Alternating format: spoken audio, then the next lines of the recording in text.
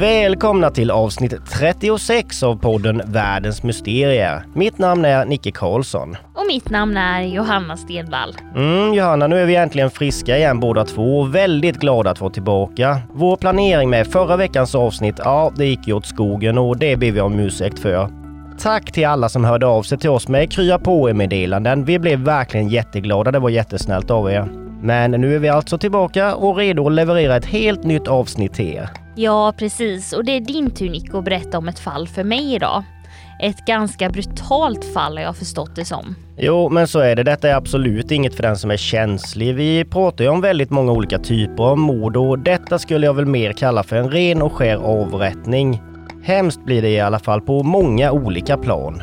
Okej, men då ska jag försöka stålsätta mig lite och det får ni också göra, alla lyssnare. Helt rätt, Johanna. Nu kör vi!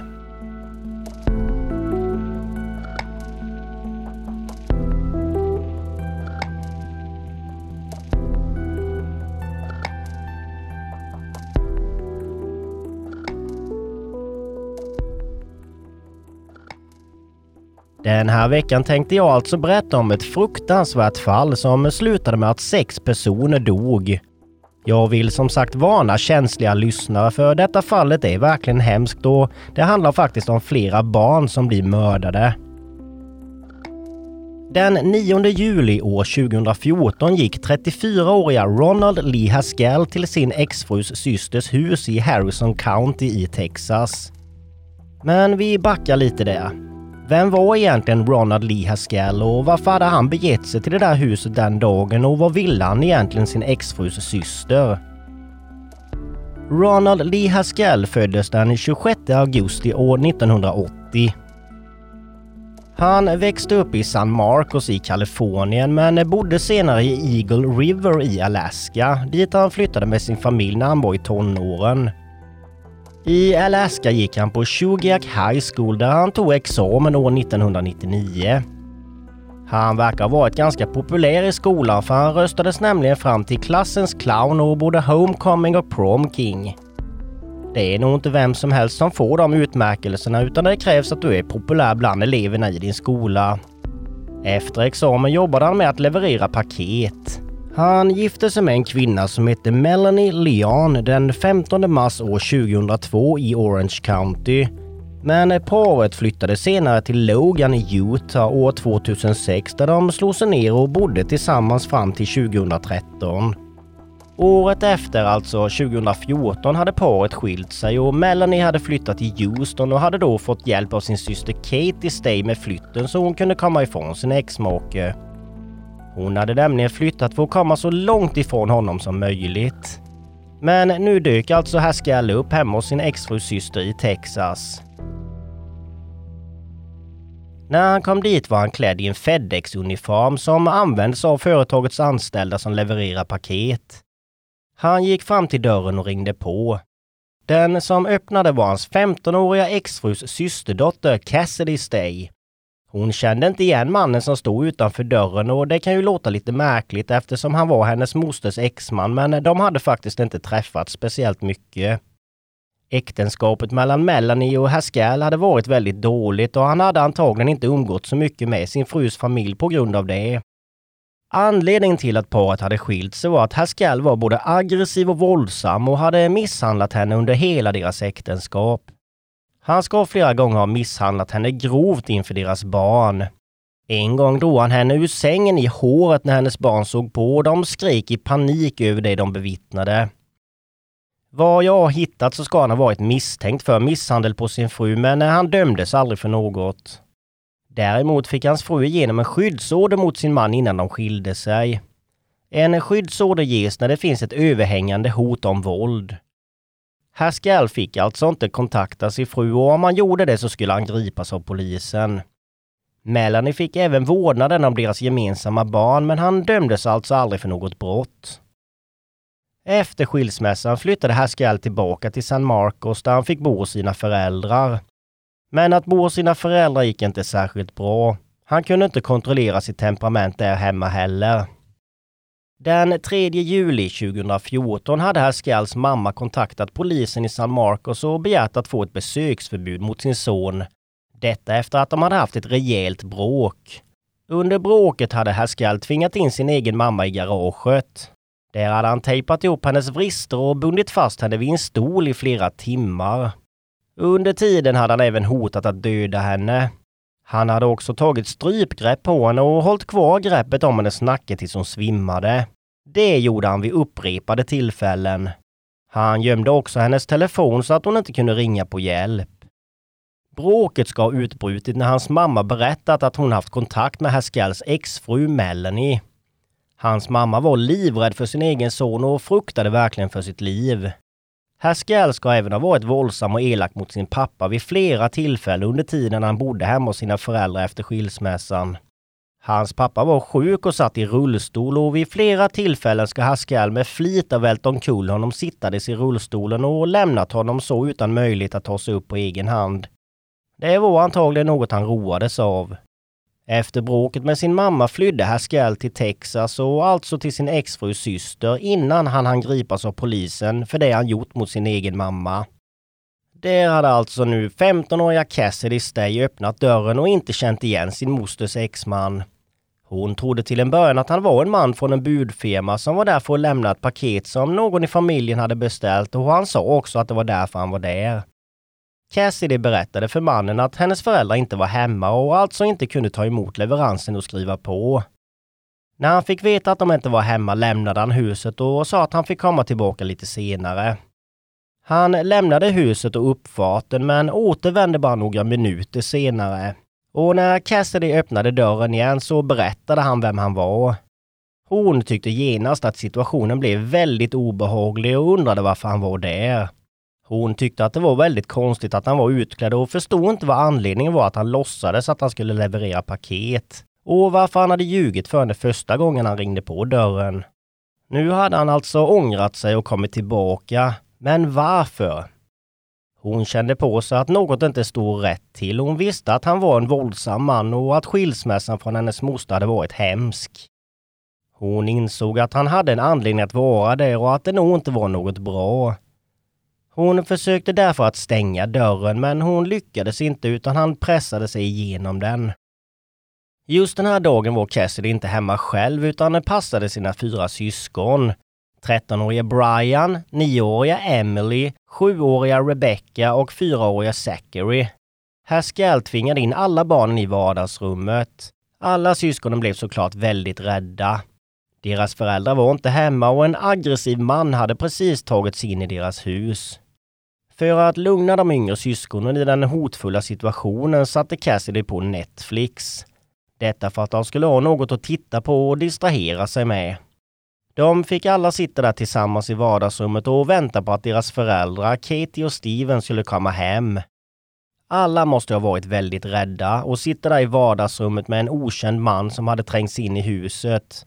Han hade dessutom en laddad pistol. Föräldrarna kom till slut hem och även de blev då tvingade in till vardagsrummet. Du lyssnar på Världens mysterier. Men alltså vilken chock det måste ha varit för föräldrarna att kliva in genom dörren och möta honom där inne med en laddad pistol. De måste ju ha blivit så fruktansvärt rädda. Ja, och säkert väldigt rädda för sina barns skull kan jag ju tänka. Men de visste ju att de var där inne själva och de kanske inte ens hade en aning om de levde eller inte. Nej, precis. De förstod ju säkert också väldigt snabbt att han hade planer på att skada dem och hämnas på sin exfru. Och de visste ju att han var extremt aggressiv och våldsam. Vilken mardröm det måste ha varit för dem.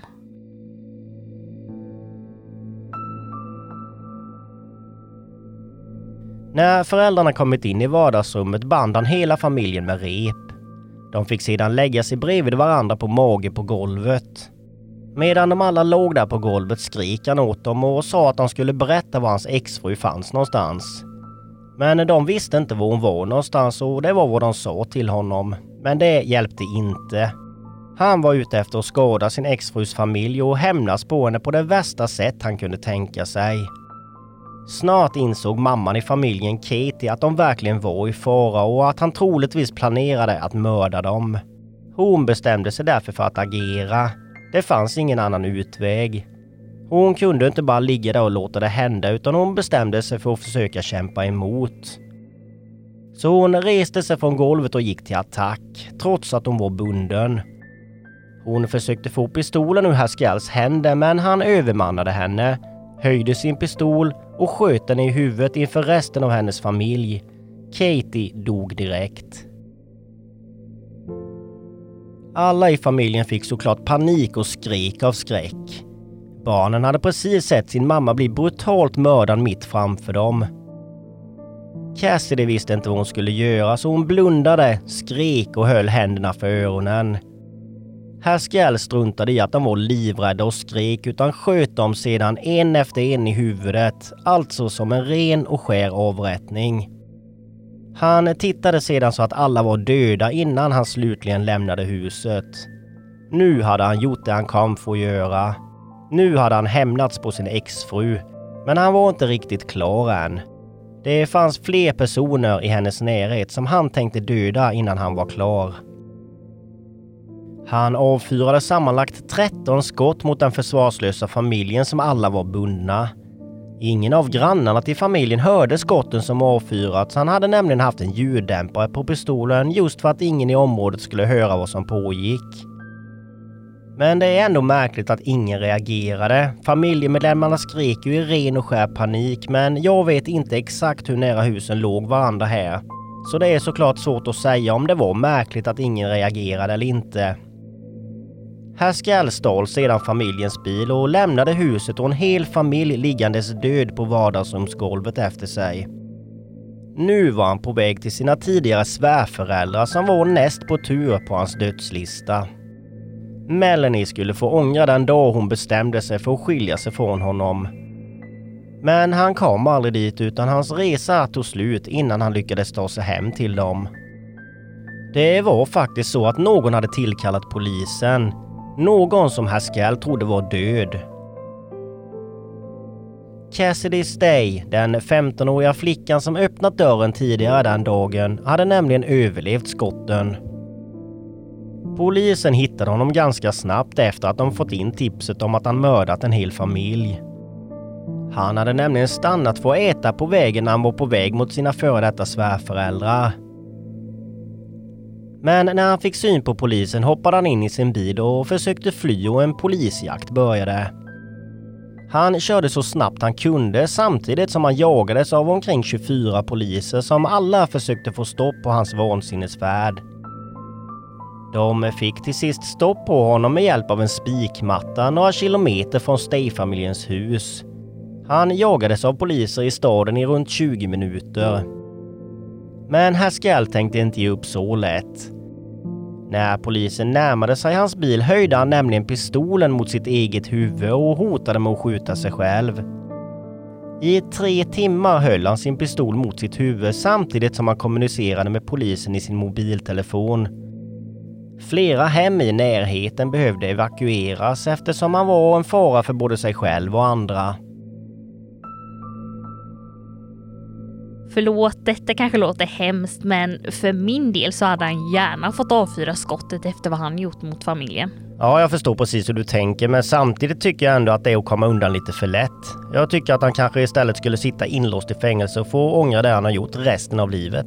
Ja, det är kanske ett ännu bättre straff om en sån person nu känner någon ånger överhuvudtaget, men jag har visserligen väldigt svårt att tro det. Till slut släppte Haskell i alla fall pistolen och kunde arresteras av polisen. Ingen av grannarna hade ju hört vad som pågick i familjen Stays hus, utan det var den 15-åriga dottern Cassidy Stay som hade ringt samtalet. Hon berättade för polisen att hennes mosters tidigare man hade mördat hela hennes familj och troligtvis var på väg mot hennes morföräldrar för att döda dem också. Men Cassidy då, hur kunde hon ringa det här samtalet? Hon hade ju skjutits i bakhuvudet precis som alla andra familjemedlemmar. Men när Cassidy såg sin mamma bli skjuten hade hon blundat och tagit upp händerna och hållit för öronen. När Haskell sedan avfyrade skottet mot henne hade det träffat hennes finger istället och bara nuddat hennes huvud. För att överleva spelade hon död och låg där tillsammans med alla sina mördade och blodiga familjemedlemmar. Ett av Cassidys syskon hade faktiskt överlevt en bra stund efter attacken, men senare dött på sjukhuset. Cassidy måste ha känt en sån skräck, rädsla och säkerligen också dödsångest. Rädd för att Haskell skulle upptäcka att hon fortfarande levde. Hon hade såklart väldigt ont eftersom hon hade blivit skjuten, men hon lyckades trots det vara tyst och han upptäckte alltså inte att hon levde. Hon har senare berättat att det kändes som att hon omringats av änglar och att någon av dem höll sin hand över hennes mun och att det var det som hjälpte henne att vara tyst. Cassidy togs till sjukhus och behandlades för sina skador men kunde komma därifrån bara efter 2 dagar. Hon drabbades inte av några allvarliga fysiska skador men har blivit traumatiserad för livet. Mor och föräldrarna är idag väldigt tacksamma för det Cassidy gjorde, att hon hade både ork och mod att ta sig upp och ta sig till en granne och ringa polisen. Vilket då förhindrade att Haskell tog sig hem till dem. Hon räddade antagligen deras liv. Det var alltså så fort Haskell lämnat huset hon hade tagits ut och sprungit över till en granne där hon hade fått hjälp med att ringa till polisen. Hon berättade om det hon precis hade varit med om och vad hon trodde att Haskell nu var på väg. Haskell åtalades för 6 mord den 10 juli år 2014. När åklagaren läste upp anklagelserna mot Haskell under rättegången föll han ihop och behövde köras ut från rättssalen i en rullstol. Han kunde alltså kallblodigt mörda 6 personer, men när han fick höra anklagelserna som riktades mot honom själv så kollapsade han. Man trodde först att detta skulle bli en ganska snabb rättegång med tanke på att Cassidy var vittne och hade sett allt som hände. Men den drog ut på tiden och det berodde på att hans försvar menade att han varit straffrättsligt otillräknelig under tiden för handlingen. Att han helt enkelt inte varit vid sina sinnesfulla bruk. Han behövde därför genomgå flera undersökningar av sin psykiska hälsa. Han hade tidigare själv berättat att han hade 3 olika röster som talade till honom i sitt huvud. Och som sagt åt honom att han skulle döda familjen. På nätterna menade han också att det var en mörk figur som brukade stå böjd över honom. Rättegången startade slutligen i september 2019, alltså först 5 år efter den fruktansvärda händelsen. Vilket innebar en lång väntan för alla anhöriga till familjen Stay och då en särskilt tuff väntan för Cassidy. Cassidy vittnade mot sin före detta morbror i rättegången. Trots det hon varit med om hade hon modet att möta honom i rättssalen.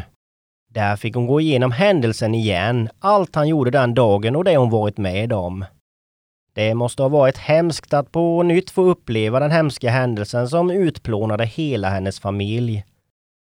Hon berättade att så fort han berättat vem han var så visste hon att han var där för att göra familjen illa.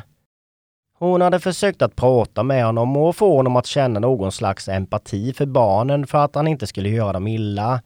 Men det hade inte fungerat. Cassidy berättade att Haskell inte varit desorienterad under händelsen utan att han hade varit helt med på det han gjorde. Hon menade alltså att han inte hade varit under någon typ av psykos. Han hade inte agerat förvirrat utan kallt och beräknande. Hon sa till honom att hon hoppas att han får det straffet han förtjänar från Gud när han dör. Melanie, alltså Haskells före detta fru, vittnade också mot Haskell under rättegången. Hon berättade att Haskell börjat kontrollera henne tidigt i deras äktenskap. Det började med att hon inte fick jobba och övergick snart till både psykisk och fysisk misshandel som bara eskalerade och snart pågick det dagligen.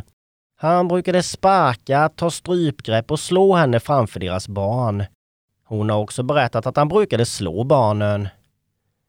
Hon hade inte anmält misshandeln tidigare för att hon helt enkelt varit väldigt rädd för honom.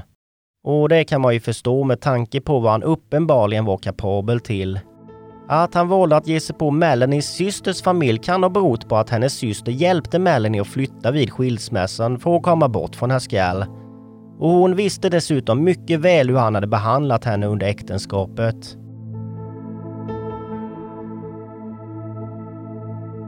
Men jag undrar lite hur han blev som han blev, alltså så aggressiv, utåtagerande och så ond. Alltså det verkar ändå som att han hade en ganska bra uppväxt och han hade ju dessutom vänner och var populär, men med tanke på all misshandel och de här morden och den utsatte sina föräldrar för så måste han ju ha varit psykopat. Ja, det känns ju inte som han hade någon empati alls och att han klarade av att skjuta ihjäl 4 små barn som skrek och bad för sina liv. Men vi kan ju såklart inte veta om han hade en bra uppväxt eller inte, men alla som begår hemska handlingar har ju inte haft en dålig bakgrund. Det finns ju mycket annat som kan påverka. Ja, precis, så vi får nog aldrig veta hur det ligger till med det, men jag kan inte släppa att han sen så fort anklagelserna mot honom lästes upp bara föll ihop. Alltså jag tycker det är så fruktansvärt löjligt. Men jag undrar om det ändå kanske var att det slog honom vad han egentligen hade gjort. Ja, men nu fortsätter vi. Juryn överlade i 8 timmar och meddelade sedan att de kommit fram till att Haskell kunde dömas till fängelse. De ansåg alltså att han inte hade haft en allvarlig psykisk störning under tiden för morden. Sen har inte jag kommit fram till om det är juryn som har det avgörande beslutet i just den frågan. Det kan jag inte tänka mig att de har. Men juryn kom också fram till att Haskell var skyldig till morden på familjen Stay. I oktober dömdes Haskell till döden efter Cassidys starka vittnesmål mot honom. Han väntar idag på sin avrättning då han ska möta döden genom en giftinjektion. Det är just nu inget datum satt när det kommer att ske. Cassidy Stay talade till Haskell i rätten direkt efter det att han hade fått sin dom. Cassidy sa att hon inte tyckte att straffet var tillräckligt med tanke på det han hade gjort och att hon istället hoppades att han skulle få straffet han förtjänade av Gud när han dör. Bara Gud kan hjälpa dig nu. Hon sa också att hon skulle fortsätta leva sitt liv med glädje och försöka glömma det som har hänt och glömma Haskell för att han hade kontrollerat hennes liv länge nog. Hon sa att han nu hade förlorat. Efter hennes avslutande ord så reste Haskell sig upp och lämnade rättssalen utan att ge Cassidy och de övriga i rummet en blick. Många påverkades av det fruktansvärda som hänt och trots att det nu gått 8 år sedan den tragiska händelsen har den satt sina spår i de boende i området. Och såklart kommer de anhöriga aldrig glömma de familjemedlemmar de förlorade. I en intervju med Daily Mail berättar Cassidys farmor och farfar, Tom och Joyce Stay, att de faktiskt känt sin sons och sina barnbarns mördare sedan han var liten. Alltså då Ronald Lee Haskell. De tillhörde nämligen samma mormonförsamling som hans föräldrar i södra Kalifornien. Efter händelsen hörde de av sig till Haskells föräldrar. De visste ju nämligen att även de hade gått igenom en fruktansvärd tragedi precis som de gjorde just då. Och hoppades att de skulle kunna finna stöd i varandra och det verkar som de har gjort det. De visste att Haskell hade varit våldsam mot båda sina föräldrar vid flera tillfällen. De menade att Haskells föräldrar inte bar någon som helst skuld i det han hade gjort. De var väldigt förvånade över att han hade begått så fruktansvärda gärningar och mindes honom som en väldigt snäll ung kille innan han flyttade med sin familj till Alaska när han var i tonåren. De menade att något måste ha förändrats med honom efter flytten. De hade aldrig kunnat föreställa att den snälla unge killen skulle växa upp och bli en sån ond man.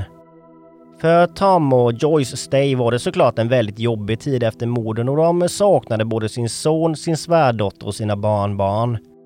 De beskrev Katie och Steven som 2 varma och kärleksfulla personer som alltid ställde upp för andra och att de verkligen älskade varandra.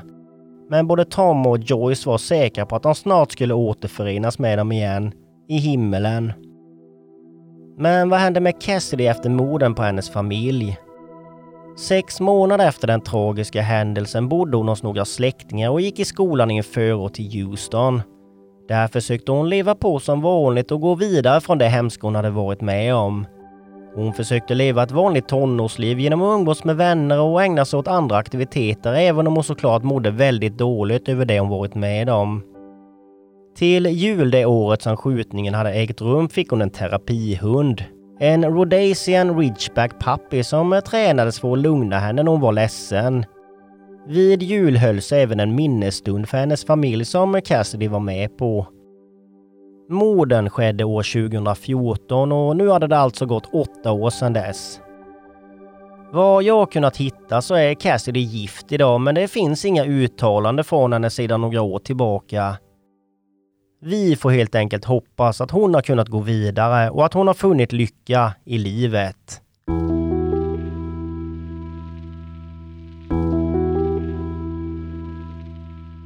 Ja du Nicky, du hade verkligen rätt. Detta var ett fruktansvärt avsnitt. Man kan ju inte tänka sig att det finns så hemska människor i vårt samhälle som kan döda en hel familj med 4 små barn utan att känna någon som helst ånger eller empati. Ja, och detta var ju dessutom en väldigt utdragen handling. Han hade ju väldigt lång tid på sig att ångra det han höll på med och avbryta, men han valde att genomföra sin grymma plan utan att ens tveka. Och sen då dra kortet om att han inte var medveten om sina handlingar. Alltså jag tycker att det låter som att han visste exakt vad det var han gjorde.